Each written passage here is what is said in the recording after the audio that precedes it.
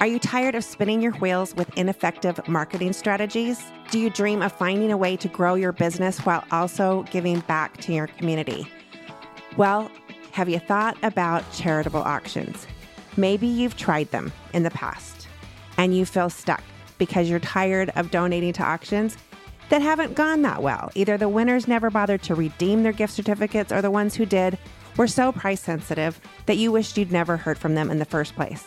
Or maybe you've wanted to try auction marketing, but you don't know where to start, and the thought of a bunch of trial and error makes you want to lay down and take a nap. Well, we've just launched our brand new course, Rework Your Marketing with Charitable Auctions. In this course, you'll gain access to a comprehensive course that has been meticulously crafted over 18 years of our own trial and error in our portrait studio in the trenches of charitable auctions. In this course, we dive deep into the world of charitable auction marketing and uncovering the secrets to our success with this. From setting clear goals to identifying the best charities for your business, we'll show you how to navigate this powerful marketing strategy with confidence. But that's not all. You're also going to receive a treasure trove of exclusive resources, including customizable templates, vendor recommendations, and tracking spreadsheets. Picture this. You donate a portrait session to a local charity auction. Not only does your donation attract the attention of your ideal clients, but it also helps support a cause that you're passionate about. And with the tools and insights provided by this course, you'll be able to turn those auction winners into lifelong clients. So whether you're a seasoned pro or just starting out, now is the time to rework your marketing strategy with charitable auctions. Visit our website today, dotherework.com/auctions, and take the first step toward transforming your business and making a difference in your community.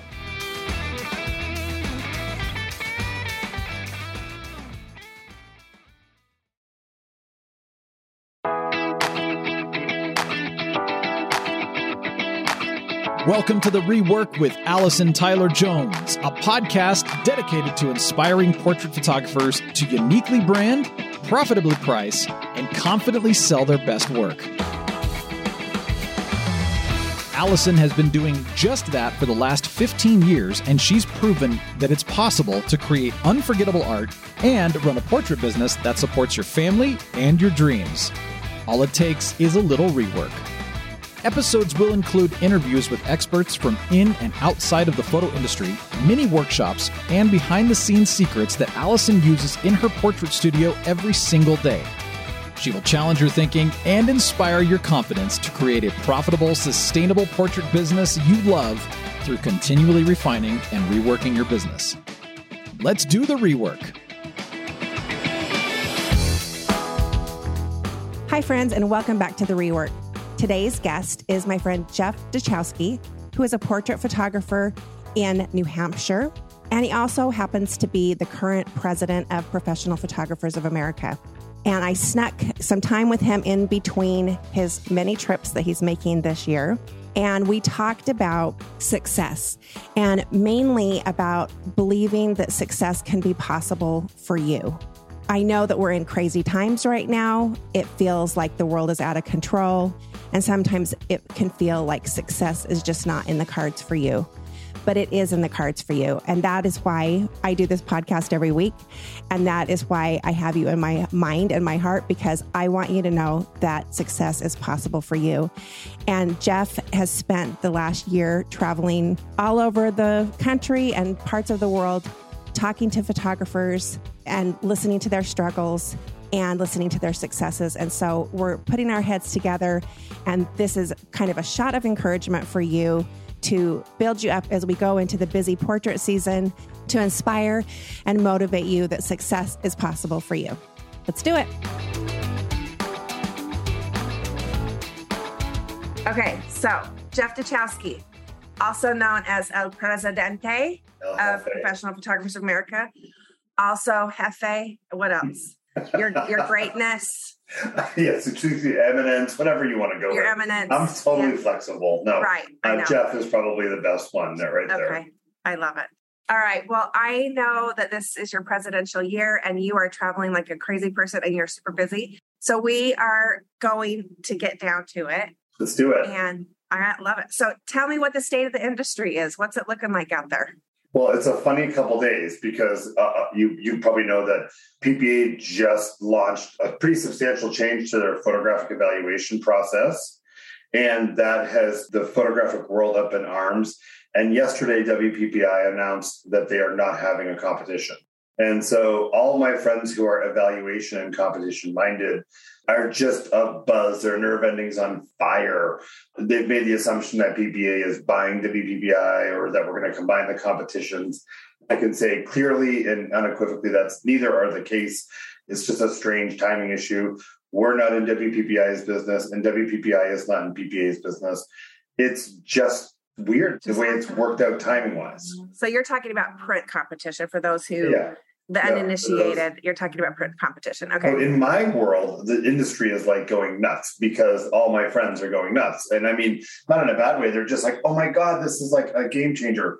It's like when they changed copyright law and people are like, oh, all the lawyers are probably all like, can you believe what happened? Yeah. That one thing, like that's where we're at right now. It's like, whoever's doing print competition is a buzz at the moment. And so, and which I think is good because, as you know, I'm a big fan of evaluation and having other people look at your work and how you get better at your work. And it's a way to get accolades for you. But most importantly, it's a way for you to say, see, Mom, I am good at what I do. And that's actually in the state of our industry. That's one of my biggest problems is that people don't believe in themselves. That's one of the biggest problems when you wrap it all up. Some people need that validation via a evaluation result, and some people are born with it. Sorry, that's a client calling. My wife will grab it, but just ignore those clients. We're talking. Who needs clients? Who needs clients anyway? We want to talk about print competition, which actually that's a metaphor for some life right there is what that is. So all in all, I mean, that's what's going on. The industry, I think, is doing well. I mean, we always are. We're going to struggle for the rest of time, right? Because and we've talked about this privately, but we have a low barrier of entry, and a lot of people. Then you factor in other things like AI art, AI retouching, all these things that we're always going to have some sort of struggle. Mm-hmm. But like I think we talked about last time, it's really all about the fact that no one can get that art from anywhere else but you. Right. Like so. In the end, I think that the people who are doing what they want to do and are being authentic to themselves and all that sort of packaged belief in you, the industry will probably be okay for them. There's a lot of people out there, and I mean this in the sweetest possible way, that are looking at photography for the first time as a way of self-expression, and maybe they can make a living at it. And that's going to be hard for them initially, right? Because they don't believe in themselves yet. Yeah, I think it's hard. Any business is hard initially just because you're trying to figure out, no kidding, what it is and how to make money. Okay, so when we talked last, we kind of talked about some of the problems that people run into when they're trying to talk to clients, but we turned quickly to solutions because that is who you and I are. In a conversation? That's impossible. Problem solvers. You and I are problem solvers, and we want positive because we could sit and bemoan. There's a lot of things going on in this world that could possibly be negative. I've heard from many of my students, they're concerned about like, oh my gosh, there's inflation and people are worried about the economy. And, there's just, and all of those things are real things.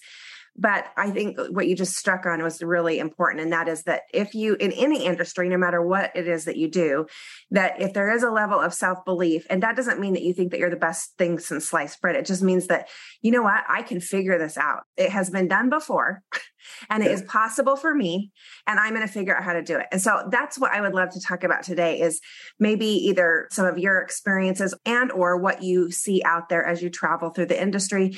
You come into contact with so many photographers at so many differing levels of experience and how long they've been in business. But we know that this is possible. Like you're all in. This is how you support your family. This is how we support our family. And I just believe, especially when you're new or struggling, you need to look and see like, this actually is possible for me. And you're not a unicorn and neither am I. We're just like normal people. True story. We are. Well, actually, we're not normal, but we're abnormal and not in the good way. Like, not in the genius way, just in like kind of weird, normal people. Yeah. Weird weirdos. I will start off by saying to everyone listening, here's something really cool is that we have ATJ and I have no idea what we're going to talk about right now. That is not true. Well, I have no idea what we're going to talk about. So this is what I love. This is if this is a good podcast, it is solely on the strength of how awesome of an interviewer ATJ is. If there's any wisdom at all, it's because she's good at pulling it out. Okay, No so that's pressure. why I just wanted to say that at the beginning. Yeah, no pressure. Thanks. But hi, Cindy. I'm going to take my focus pill right now. My focus. This is like, this little capsule is full of focus ginger or something. Okay, go ahead. Cool. Keep talking. Well, I'm excited to be here. And you know, we just talked about the industry. I look around, I see a lot of folks who are refining their marketing. And one of the things I've been speaking of this year traveling as PBA president has been about sales. Because from my old days at the Hallmark Institute of Photography, they used to say nothing happens till the sale is made, right? And so beneficially to me, or maybe detrimentally, I've always focused on, well, I don't really care that I sell that. Very rarely am I one of these photographers who talks about concept art and trying to create a new idea. And I'm all in it to make a living and provide for my family. Now, I happen to love what I do. You happen to be really good at it. You're kind, thank you. But I am all in it in how do I make money, which has caused me a whole bunch of adages to be in my life. Like, we don't retouch images, don't get purchased because there's no profit in it. And, you know, me saying things like people don't buy portraits unless someone they love is in them, right? Like that's a typical Jeff statement. Like, no one's buying my family portraits unless someone they love is in them. So let's cut the, you know, awards are great, but let's cut the reality that my stuff isn't that good. I'm holding people hostage, really, because I'm kidding. But I mean, like, this is how you get portraits of people you love. You got to buy them from me. Okay, that's the end of that. Like, now that we've accepted that. But I think the industry is not going gangbusters, but gosh, the people out there who are out there talking to people and doing things with people and doing artist projects and are out in the face and they look like they're working are working. You know, people like to do business with people they think are successful. They don't really want to work with people who bemoan and complain about the industry the whole time.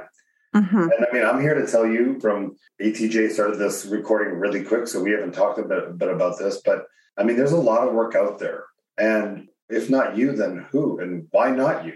Like, why can't it be you? Why can't it be your success? Why can't you develop a style that you want to do and then spread your demographic wide enough that you can do what you want? Right. Well, and especially because I feel like so many portrait photographers are solopreneurs, like they are the only photographer that's working for themselves. And I think when you realize that, like, you can't shoot your entire town, you can't even shoot probably your entire neighborhood in a year. So there's only so many sessions you can do in a year, unless you decide that you're going to go volume and hire a bunch of photographers. But most photographers that we know are not doing that. They're solopreneurs. So I was struck by that early in my business. And I realized, okay, I don't actually want more clients. Like, I don't want more sessions per year. I just want each one to be better. And you can turn that around and be sarcastic, like what you were just saying before, like, oh yeah, we just like it to make us more money. But that doesn't exist in a vacuum. You can't just say, okay, fine, I'm going to just do one session a year for $1 million or whatever. Although, wouldn't that be awesome? But I'm also all in for that. Like, yeah. Anybody that is listening to this that has that job, just call me first. And if I can't find one available, I'll send you to Jeff. But that's not really realistic. But what is realistic is figuring out a way to believe the value of your service and how we can make it more valuable, and then charge appropriately and receive that, and then go to that level of service. For sure. And I think you and I have both done that. Like, we started shooting everything. Weddings, bar mitzvahs, blah, blah, blah, everything that anybody would pay us to show up with a camera, and then refined and said, okay, I can't, if I'm shooting everything, there's only so many hours in the day. Right. So it's refining it down a little bit. Now, not everybody refines in their own way. Not everybody has to go to the high end or whatever, but how did you and Carol do that? Like, because I know that you and I had a conversation a few years ago about quitting your wedding nonsense. Yeah. I mean, so it took you a while to listen to me. Well, like anything else, good ideas take a while to ferment, right? Like, that's the sort of thing. And I think it was Tim Walden who always says, hey, you know, some of my best ideas are on the table. Like, they're not on my walls or on the table, and that's okay. Like, sometimes things don't work out, or I don't even want them to work out. They're just good ideas. I remember we had a conversation about how exhausting it was to us to photograph weddings. physically exhausting. We didn't mind the work. We enjoyed the people. We enjoyed making images. I even enjoyed the challenge, really, of making great or good saleable images under really tough situations. Yeah. There is that sense of pride that happens when a photographer doesn't have to look at the venue in advance. They just show up and go, it'll work out. It'll be fine. I'll make something good to work here. Cool. Right. Cool. But it was exhausting us. And I remember this is a conversation I had with you at least 5 years ago. And it took us several years to gain the confidence that I would replace that work with something else. I mean, in our conversation, I said, great. Where am I going to make up that $80,000? Yeah. I mean, I think it was almost word for word what our conversation was, or whatever the number was at the time. And you said, well, that's a great question, Jeff. You're going to have to find out where you're going to make up that $80,000. And so ultimately we chose in 2020, actually right at the beginning of 2020, we were going to shoot weddings. It was in your studio, in fact, when we had our meeting in Mesa, that we said, we're not going to do it. And of course, we booked no more weddings for 2020. And guess what happened, Allison? It was your fault. Now we know. Yeah, now the truth fault. Comes out. Oh my gosh. The truth. Yep. You heard the New York Times. Yep. Oh my God. It was my fault. Quit shooting weddings and the pandemic happened. Yeah, that's my fault. How dare you? Sorry, everybody. Yeah.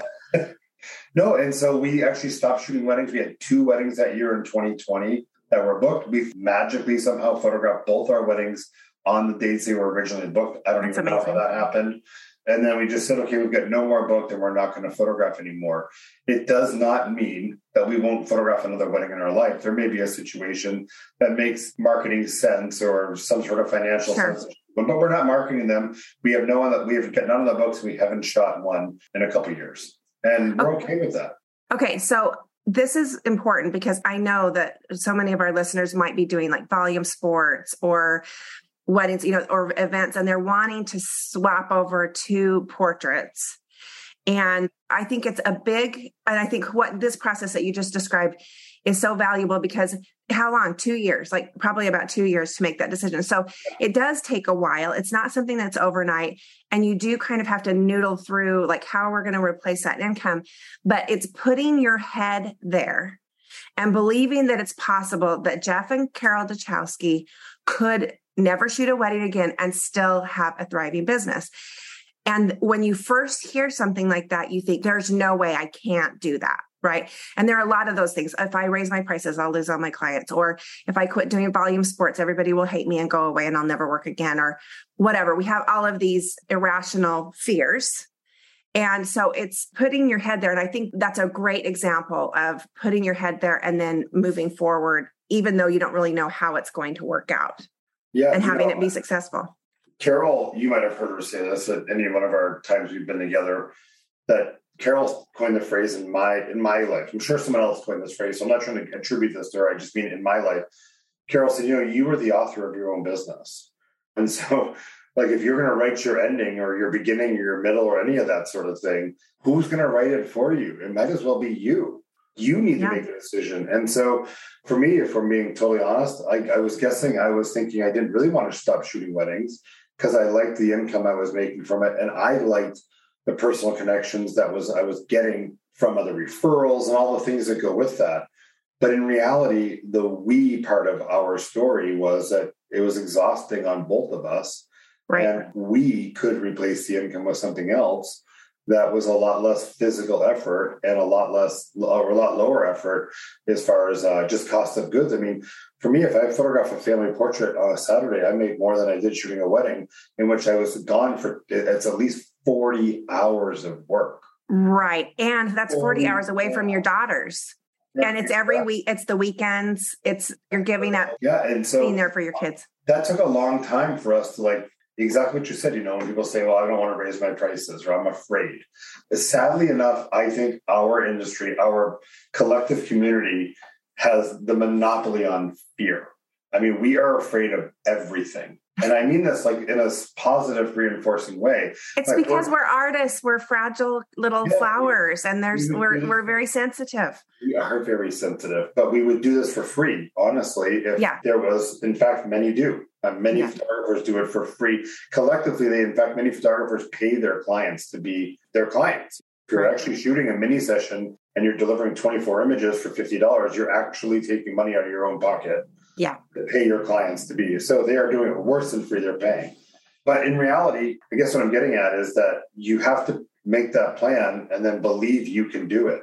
I joke about this all the time. And forgive me, I think we've talked about this, maybe not on the podcast, but when we created our parts explosion is what I call it, looking at the year of sales. And Carol would say to me, all right, we need to put this number down, $10,000 in a portrait sale. And I would say, that's crazy. I'll never do a $10,000 portrait sale. And she's like, you can do it. And I'm like, I don't think I can. I just didn't think it was possible.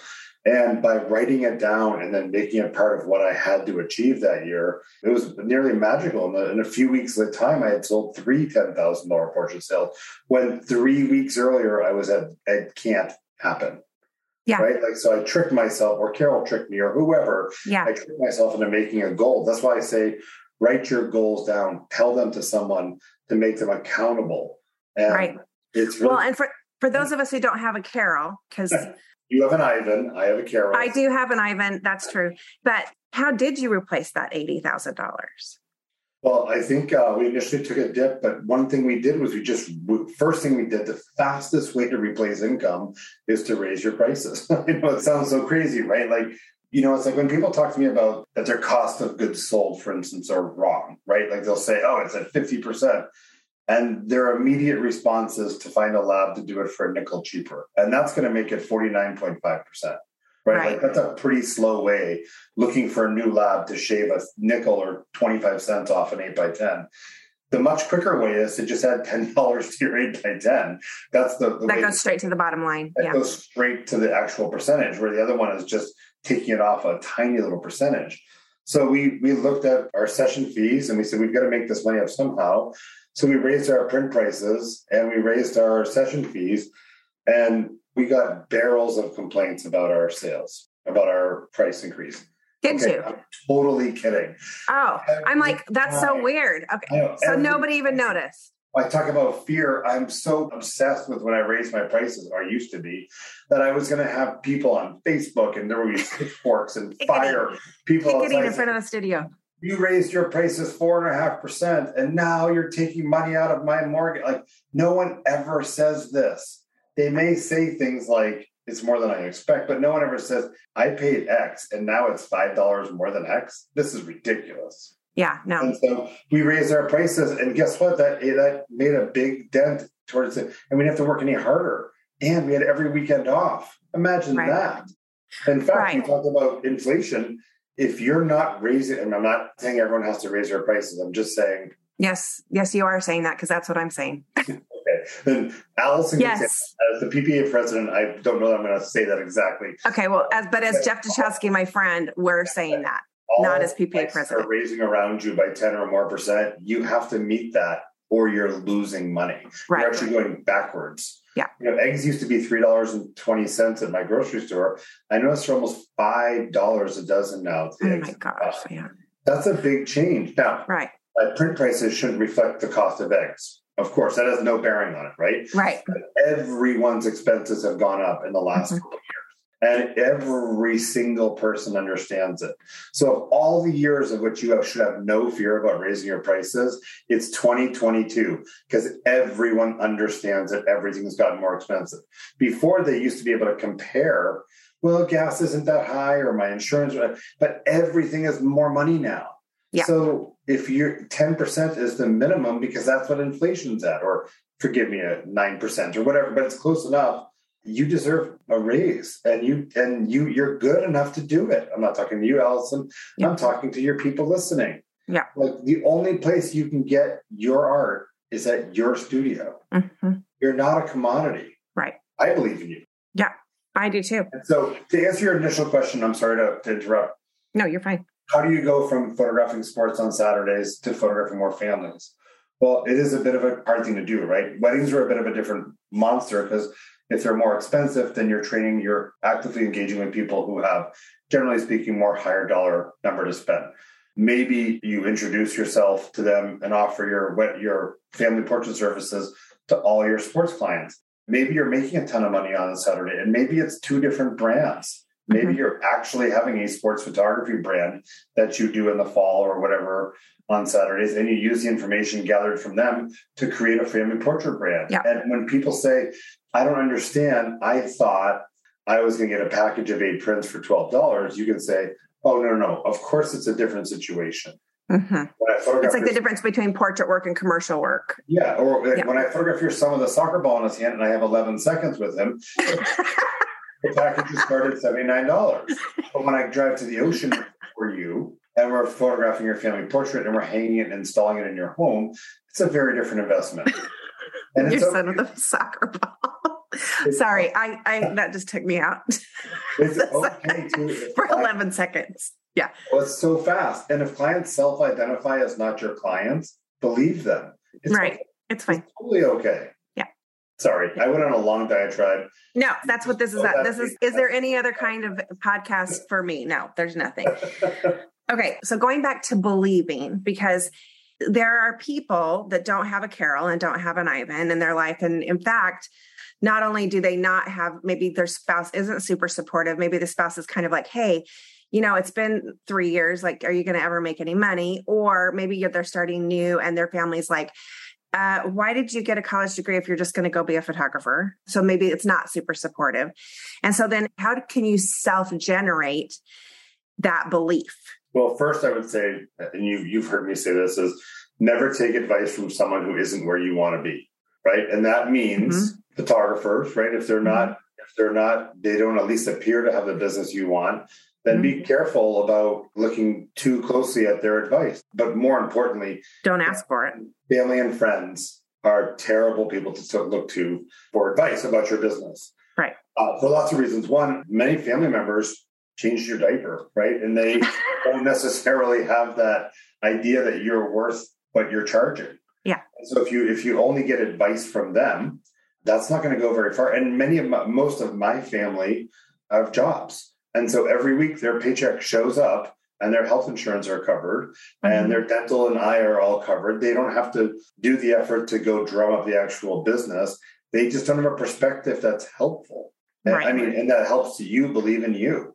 And so if they're not your, same thing with non-clients, people who say, well, I only work with photographers who give the files for $25.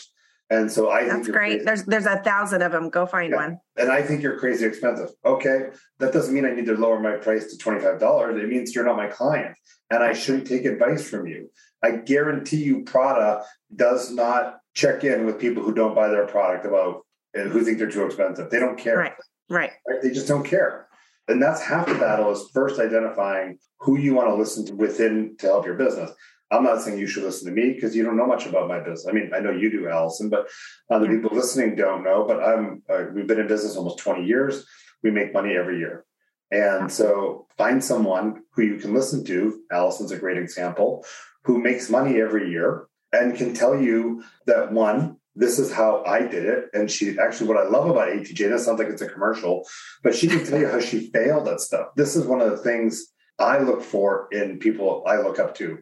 Have you ever failed at anything? And if so, how did you handle it? Yeah. That's all huge. The time. We fail at things all the time, right? And we have to have the courage to step back up. And it's called the diversity quotient. You're probably familiar with that, right? There's a diversity quotient. There's an IQ emotional quotient. Yeah. There's one more I'm missing, but there's a diversity quotient. How do people rebound? And there's 4 different quotients: IQ, EQ, DQ, and there's one more. Anyways, I find that stuff. Isn't DQ Dairy Queen? Like that is my method of rebound. Every time peanut butter parfait. That's what yes. Peanut butter parfait. I'm sorry. Again, I'm a little rant. But the thing is, I just don't take advice from people who aren't where I want to be. That's the first thing. Right. Okay. So I'm going to stop you there because so number one, then to believe that it's possible when you're down or you can't really see your way out of the weeds is to look around and see if somebody is doing something that you want to do and kind of like start sniffing around that and see like, okay, is that really real? Are they just talking? Is it really happening? And then investigating that. And I think this is true of any industry. It's not just photographers. It's any, like if you're an orthodontist, no matter what you're doing, who is doing what you want to do in the way that you want to do it.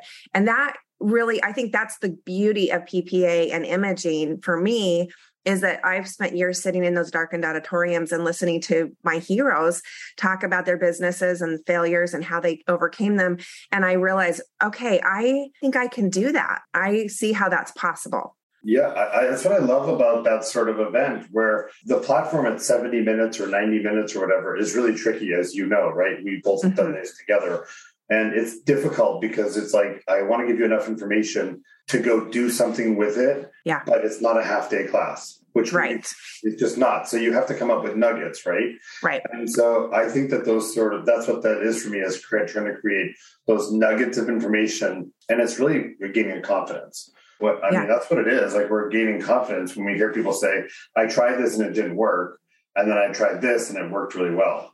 And when I look at imaging and anything like that, whether it's your state convention or the big national one, someone, even if it's a shooter who doesn't do what I do, there's information there. There's information and inspiration to come out and do stuff. Even when I go to concerts now, I look at the lighting I look at those and I go, oh, that's beautiful. I'd love to illustrate that. And like, when I go see Tool, I become a better photographer. I know it sounds the weirdest thing. No. Our movies. I mean, and I think you can find inspiration. Okay, so I was walking on my treadmill the other day and I was listening to one of my favorite books, which is that Atomic Habits. Have you read that? I haven't, but I have it. I haven't read it yet, though. Oh my gosh, it's so good. I just listen. The audio is really good on it. But one of the things that he talks about is that when preparation becomes procrastination, you need to change something. And I see that a lot where, I would put myself in this category of education junkies, right? I'm definitely an education junkie. I love to read. I love to go to classes. My sister calls me an omnivore of information. Like, I love to just go out there and collect. But I find that sometimes that in and of itself can be a delaying tactic. Like, oh, I just need to listen to another podcast or another YouTube, whatever, tutorial. And then you end up not doing it. So what his point was, is that he actually used a photography comparison, because I guess he was a photographer, but he was talking about a college class and how they had an assignment to make like the best image possible. And so half the class, he said, just go shoot a ton of stuff. So they just went and shot all the time. And then the others were kind of like sitting around and going, okay, what's my concept here? What's my motivation? And they were so like hamstrung by like making this perfect image. Well, who made the best images were the ones that were out there just shoot, like shoot, fail, little bit of a success, and then capitalize on that. And so we know that from the photographic world. We know that with our craft, that all we're doing is problem solving. I don't care if you have an MFA in photography, you're just problem solving. And just like you were talking about at that wedding, you're out there just trying to figure out what you're even doing and trying to look competent in a suit and not sweating to death, right? But you're just doing it. And you can't philosophize that. You can't say, oh, well, when I'm a parent, I'm going to do it this way. No, it's like every day you're with that kid, just trying to figure it out. But that's how you become masterful in your craft. But also that's how you start to believe in yourself and have the confidence. You can have Carol telling you you're great. I can have Ivan telling me I'm great.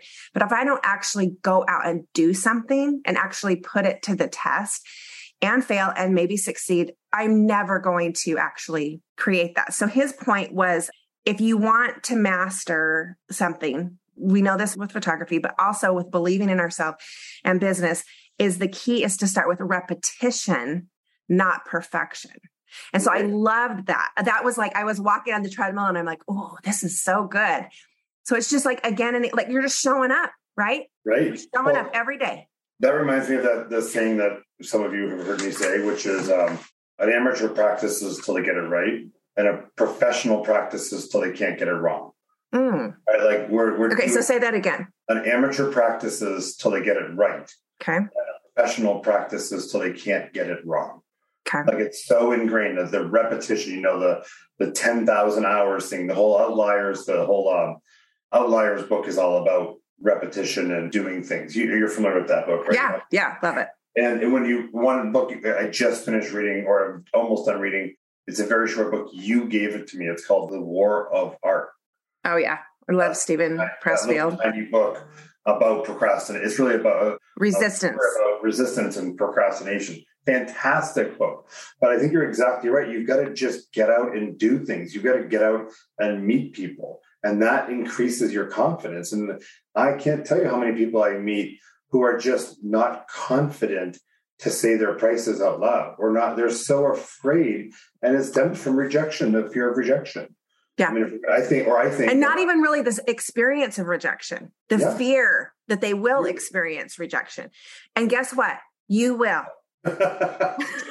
You will. You're going to have somebody that's going to go, whoa. But that doesn't mean anything about you. That doesn't mean that there's something wrong with you. It just means that they're having a minute. They're taking a minute.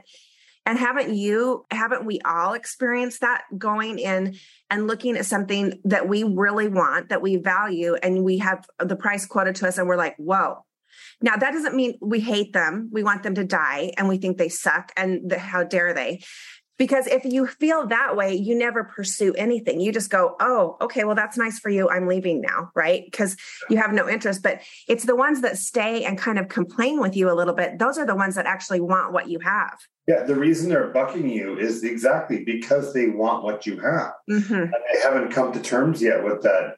To achieve that means an outlay of cash that I wasn't thinking of spending. Right. I mean, I just had this epiphany really about myself recently, that in my personal life that I get frustrated when the plan changes. Okay. Like in my life, like I'm making this up. We're going to go to Boston. We're going to stop at this pizza place to get a slice. And then we're going to have a drink at this place or whatever. Yeah. And if someone says, I don't want to get the pizza place, now I'm like, wait a minute, what just happened? That was my whole plan. Well, the problem was maybe you're on the spectrum. That's like my kids. Might have been just in my head the whole time. Yeah. Your expectations are not being met. I'm really good with change, but I have to approach it differently. And so that's exactly what's happening, though. Someone's saying, I want a family portrait, the big one over the mantle, and you tell them it's $9,000, and they go, oh my God, that's ridiculously expensive. And you have to give them a minute, right? We talk about this in the past. And sometimes they say, okay, now I understand why. The first time they've heard a price, of course, they're shocked. But they are not saying you aren't worth it.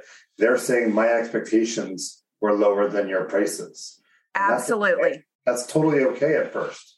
Right. And how many times have we had that? So like in our life, let's speak photographer, right? So we're at the Apple store. We know that we need a new machine and we're thinking it's going to be about $4,000. And then you get down there and you see that new cube. And then there's like the whole, LED monitor and blah, blah, blah. And before you know it, you're like in 12. And so you're like, you're going to be mean to the little sweet Apple girl. And she didn't make the prizes. And you're mad because you really want it. And you're kind of mad at yourself because you thought you should have guessed better. You thought you should have prepared better. You wish you had more money. But you're going to go away and then you're going to think, all right, so Allison, this is going to be so much faster than what you have. It is going to look so sexy on your desktop that when your clients come in, they're going to think you're a great photographer just by looking at that little sexy thing. It's going to make your life great because it's bigger. You can have multiple palettes open. So you start selling all those things to yourself because you know. But if that little girl at the Apple store was like, well, I mean, I guess you're just not our client, or runs away like, okay, never mind, I'll figure out how to steal it and sell it to you off the back of the truck or whatever, and then she goes to jail. It's like, no, it's just part of human nature of realizing something that was more than you thought, but they still want it. So if they're still sitting in front of you and discussing it with you and going back and forth, it's not that they necessarily, of course they would love it if you said, okay, just kidding, it's $5. But really, that's not the point. The point is they're trying to figure out, how can I get this beautiful thing that you do and be able to make it work for me? And maybe we don't do a 40 by 60 over the fireplace. Maybe a 40-inch will work, but maybe it'll look totally stupid. So we just need to put it in another place. And that's how we can help them figure that out. I agree. And I guarantee you that the Apple employees do not have a Facebook group to complain that 10 people came in today and 9 of them said it's too expensive. Mm-hmm. But photographers, we rant and rave about, we post examples about, this girl wrote to me and can you believe it? She wanted the files for $50. Isn't that insane? And we get all hung up on an inquiry that doesn't make any sense to us. But in reality, the Apple people aren't doing this. And neither is Prada, and neither is the folks at Louis Vuitton. They're not sitting around complaining about it. They just understand that they can't possibly be everything to everyone. And we can't either. Yeah. And we can be everything to someone. And this is what I really would love to impart, is that you can be the person who creates the image for a family. at a really special time. You can be someone who maybe cares more to get the expressions from their challenging child, or maybe someone who serves someone better. Maybe they're better at service or installation, or you can do this because those are all things that, there's a cost of the time, but in the grand scheme of things, you have the ability to step out and be different. Like you just do. You do, and you're good enough. And your photography, like I said, people aren't buying your work because they're only buying it because someone they love is in it. So let's cut that crap about you're not good enough.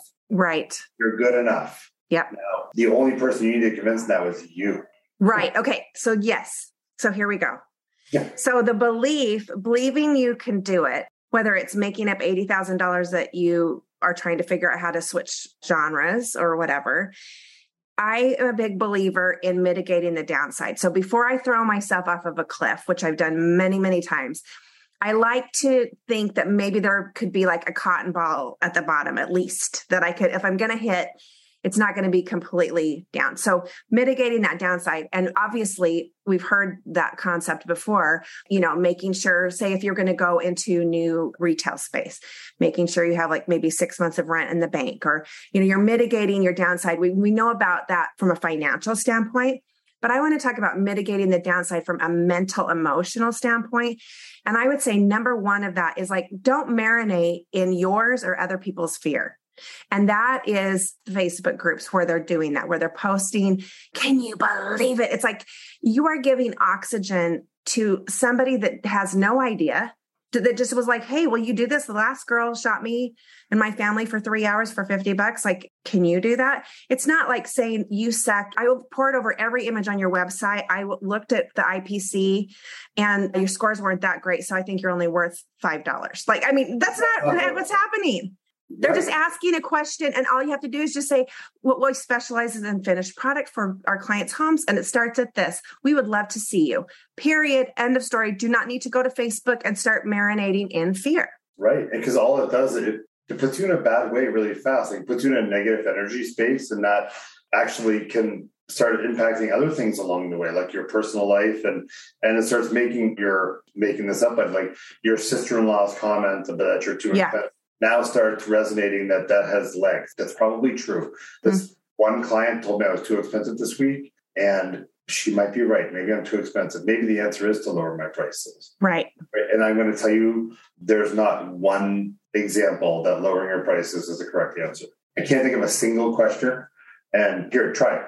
Ask me a question about anything, about lowering my prices. Okay, just ask me a question. We're going to flip the role play. Ask me any question you want about anything. Okay, so how much is your 40 by 60? The answer is not to lower your prices. Okay. It's never the right answer to lower your prices. You could have asked me about who the fastest North American land animal was, and I would say it's not lowering your prices. It's never the right answer, ever. That is not the right. Well, but it's interesting to me because you do see that fear, and that seems to be the knee jerk. And it's like, well, okay, if that was off the table, so we can tell people all we want. We can sit here and say, don't lower your prices. But if you're in a situation where you have a conversation with somebody like that, or your sister-in-law's stuff is resonating in your head, or you've spent time in the Facebook swamp marinating in the naysayers, maybe you're not feeling super believable about yourself. So how do you keep that from permeating your brain? Like, how do you stay positive? I'm going to tell you, I'm not happy to admit this, but I am willing to admit that it does affect me. I was thinking this morning about, a client who called to get prices and she didn't book. Okay. She was someone I went to high school with. Like, that should be someone that I book, right? Like, there should be a connection there. Right. And it still bugs me a little bit, right? But I book most people but I don't know. I mean, she might have been a very low budget client. I don't know. She didn't book us. Okay. Right. Still bugs me because of course we want to be loved and we want to be honored by photographing these situations. But again, I don't know what her real budget was. I don't know what her aversion was. If I don't have the answers, here's the sickness that runs in my head. If I don't know the answers, I just make something up. You're right. No, totally. Is I make something up, and it's always the absolute worst possible idea. It's never like based in reason. It's they didn't book me because I didn't lose 7 pounds and I look heavier, right? But I mean, like, it's always stuff like that. Or like they noticed that I ordered fast food once. We make up anything we can that's all inward. And we got to cut that out because people, you don't know why people do or don't book you. Right. And I'm telling you, you don't know. I'm not saying you don't think. Maybe someone might tell you something, but we're not Apple or Ford. We don't have the money to find out why people don't book us. We don't have the income to know anything really about our clients. Yep. So all we can do is just say, I provide a good piece of work. And I'm sorry, I know I'm going scattered here for a minute. Even to the point of that client who called, it bugs me, but that irritating speck of doubt that comes from absolutely nowhere that I need to just say, no. I've got 48 other seniors who love their work. Right. More, or I've got 2 or 1. And I look back at historically, I realize that some people don't have a big historical record. You and I have been in business for a long time. So right around June, I get worried. Okay, It's not very busy. What's going on? Yeah. Has the market turned on me? Yeah, no, never going to work again. I'm going to be living in a van down by the river. That I've gained 6 pounds. And I had to move a belt. It all goes back to weight. It all comes back to what I've been eating, right? But so here's the thing is that then all of a sudden July, and I had to remember, okay, whoa. Mathematically speaking, I'm never busy this time of year. Right. Is it because I raised my prices? And this is the thing I see all the time. I raised my prices. Okay, all right. So no one's booking me because I raised my prices. And then I ask someone I'm working with, I say, how do they know you raise your prices? Well, they don't know, but it's the reason being. Yeah. So in your head, you raise your prices and no one knows. Yeah. Never mind that it's February and you're in Nome, Alaska. Like that couldn't have anything to do with it. Yeah. All of that. Like that's the sort of thing that it just takes. You have to step back and say, on a rational mind, how can this possibly affect my sales? No one knows about it yet. Yeah. If you're going to make changes in your price list, today is the day to do it. Right now, today. Mm-hmm. And you don't have to change the whole thing. You know that. It's a crazy thing. They make these things called printers, right? And if you make a change for 2 or 3 things, and that's what you have the courage to change today because you have a product or a product line that's poorly represented in your mortgage statement, if you know what I mean, it doesn't help you. And you raise those prices and 4 weeks later, you make a decision to change another couple prices, you can. Mm-hmm. And I don't care if you change your prices every week. No one's going to know. If you need that sort of courage to make a little change and have someone not respond. Baby step it. Another change 3 weeks later and not respond, then do it. You don't have to flip the whole chart and triple your prices tomorrow. You can do things piece by piece. It's that you're moving forward and you deserve it. Yep. Okay. So I love that. I think that's so good.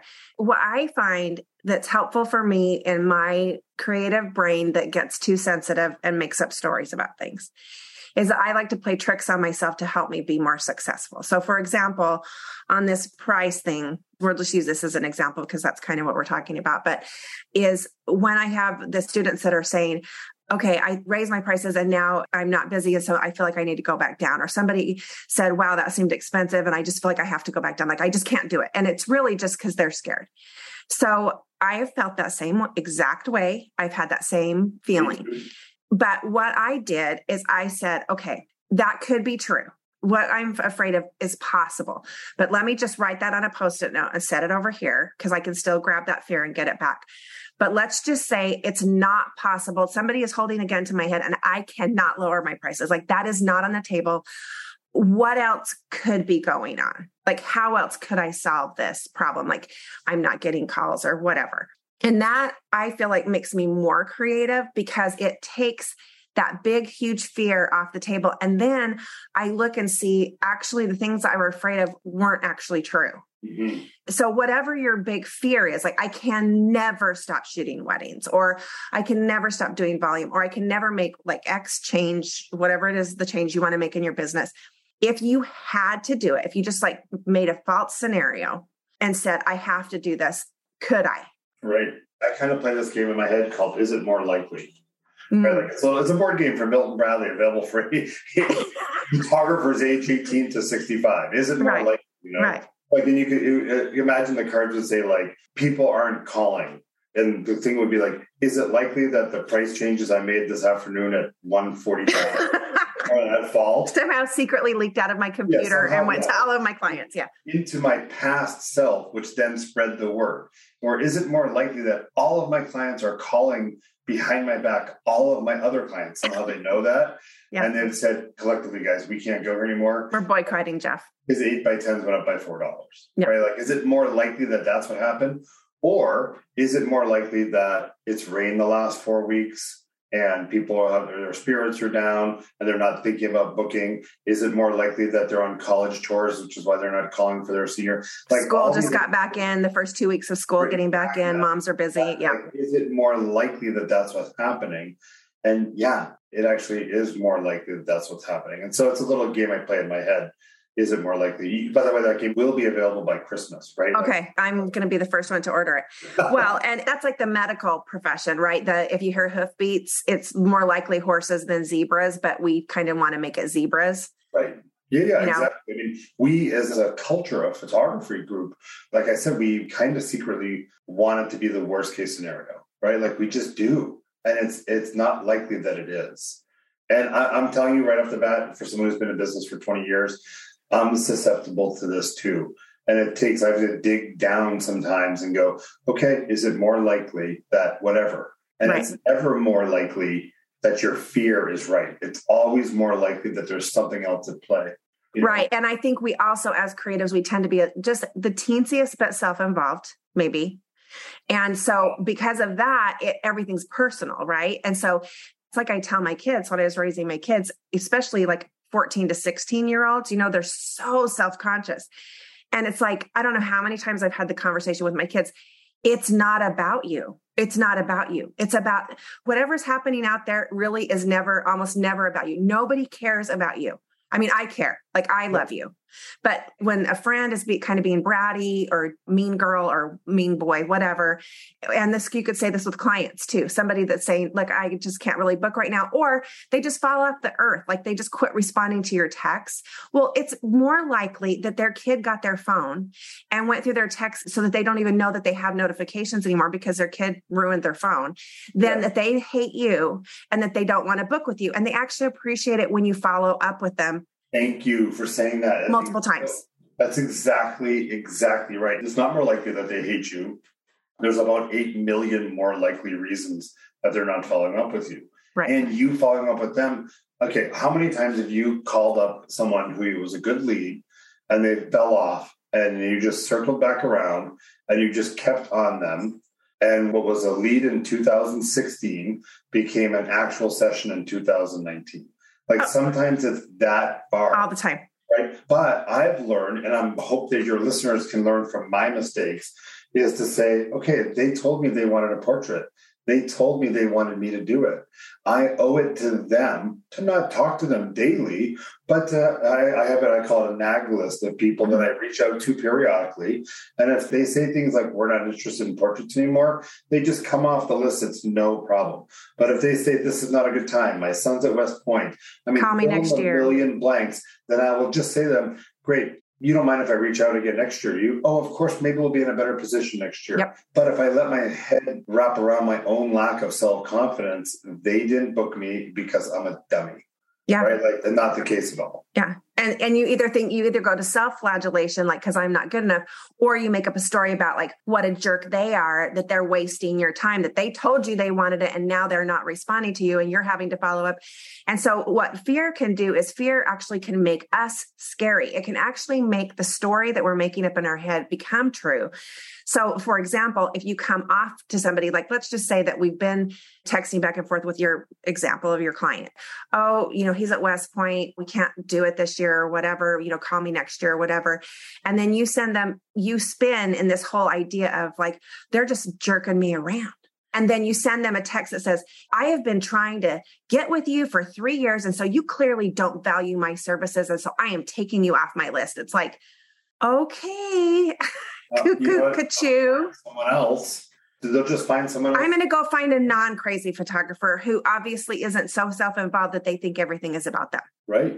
Well, and as we could make up scenarios like all the time, but this is the sort of thing that happens all the time, whether it's West Point or someone gets sick or someone has COVID or a family member has cancer or fill in the blank, right? Life is busy, hard. Yeah, family life is messy, as my pastor always would say, right? Mm-hmm. Like if things always seem like it should be easy for you as a parent, well, can't you make your kids just get dressed up and do the portrait? But in reality, it's not that easy. I mean, can you make your kids do anything? No. So why do you think that you can make their kids? I think just coming back around, just bringing this back around from where we started. We've been on a long meandering road, but I feel like when we feel fear, we need to make change. We know we need to. And we feel fear, we can mitigate the downside by saying, okay, if I took that fear and put it off over here to the side, then could there be another way to interpret this, to solve this? That makes us more creative. And then also to think, well, how could I? Rather than this won't work, it's not going to work for me. It didn't work for so-and-so, and look for the negative and pull ourselves and others down. But how could it? Like if I was going to do it, how would I do it the ATJ way? How would you do it the Jeff way? And that's what I think is beautiful, is I think the friends that we have in this industry, the people that we know that are working at a really high level, are people that have been through all these same things, have had all these same fears, and just keep moving forward, believing that, you know what, I can figure this out because other people have. Right. Well, and they ask themselves, not directly, but in their actions, they say, why not me? Right. Why can ATJ be successful, but why can't I? Like, why not me? I mean, exactly. And I know we're going to wrap this up because you've got to go, but you and I may have had this conversation, so forgive me if we haven't. But like, I love your style of photography, okay? And there was a time, a couple of years ago, that I really looked at offering that as a product line. Not so much environmental, but this look, okay? Mm-hmm. And I started thinking, well, how would I make that work for me? Exactly what you're saying, right? And in it, I followed through the point by saying, I need to cut a hole in the stairs because I want to get low. And I need a much larger space than I actually own. Like I own my own building, but I don't have the physical room to make the portraits I would want to make in that contemporary style, right? So I didn't say I could never duplicate what ATJ does. Obviously, I wouldn't. It would still have a spin like of mine. But I said, okay, so if I wanted to do that, what would I need to do? Right? And so like I actually thought we just decided we didn't want to buy another building. So we didn't have that product line. And I would encourage any of your listeners to do the same thing. I really want to make fill in the blank beach portraits. Well, if you're making beach portraits and you're in North Dakota studio, that's going to be a struggle, right? Because you're going to be flying to one of the beaches all of your career. That's going to be very difficult. But maybe you like the look of beach portraits, so you need to find a reservoir with tall grasses and make that work and figure out ways to do what you want to do. Or I want to sell only large wall portraits. Well, the answer that most people say in the industry is, well, find people with money. Well, that's only a tiny bit of the equation. It's how do I find people who love their family? Like that and have houses that can accommodate that. Exactly. So there's ways you can deconstruct this and figure out what you want to do. Maybe it's you want to have a volume empire. Fantastic. How do I do that? Right. And in the end, there's nothing preventing you from doing that. Like you can do this. And I've quoted this a million times, is from Steve Chandler quote about that. So often it's not the how to, it's the want to. The how to is out there. It's just, do we really want to? And I find that a lot of times that when we spin in fear and naysaying is because we actually really don't want to. And so we want to just make an excuse about why, oh, it's the economy. Oh, it's this. Oh, it's that. But really at the bottom of it is like, we just really don't want to do it. And so maybe just even admitting that and going, okay, I don't want to do it. So what do I want to do?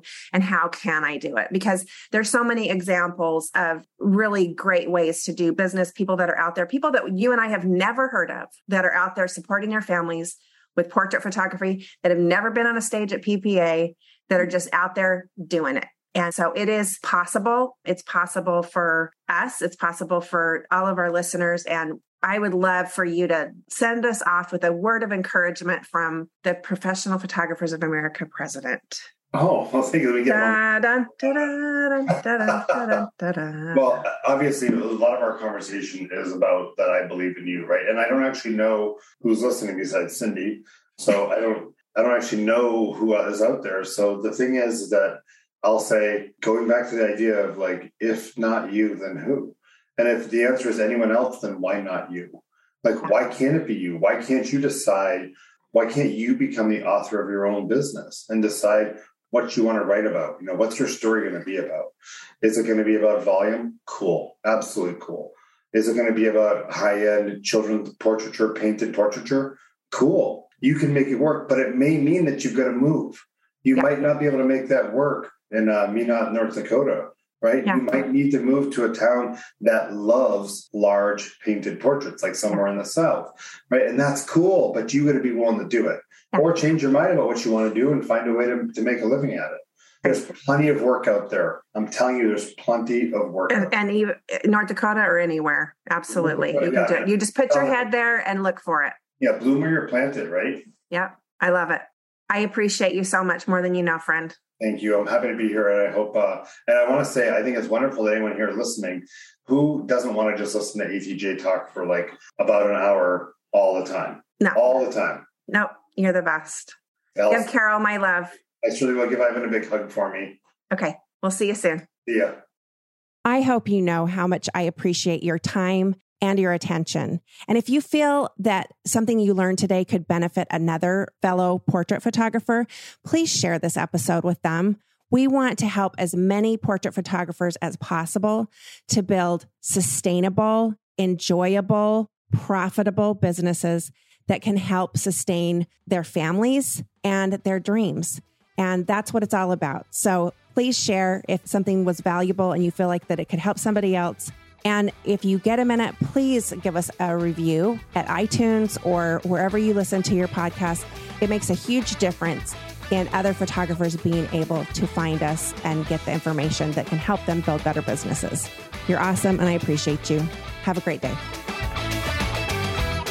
You can find more great resources from Allison at dotherework.com and on Instagram at do.the.rework.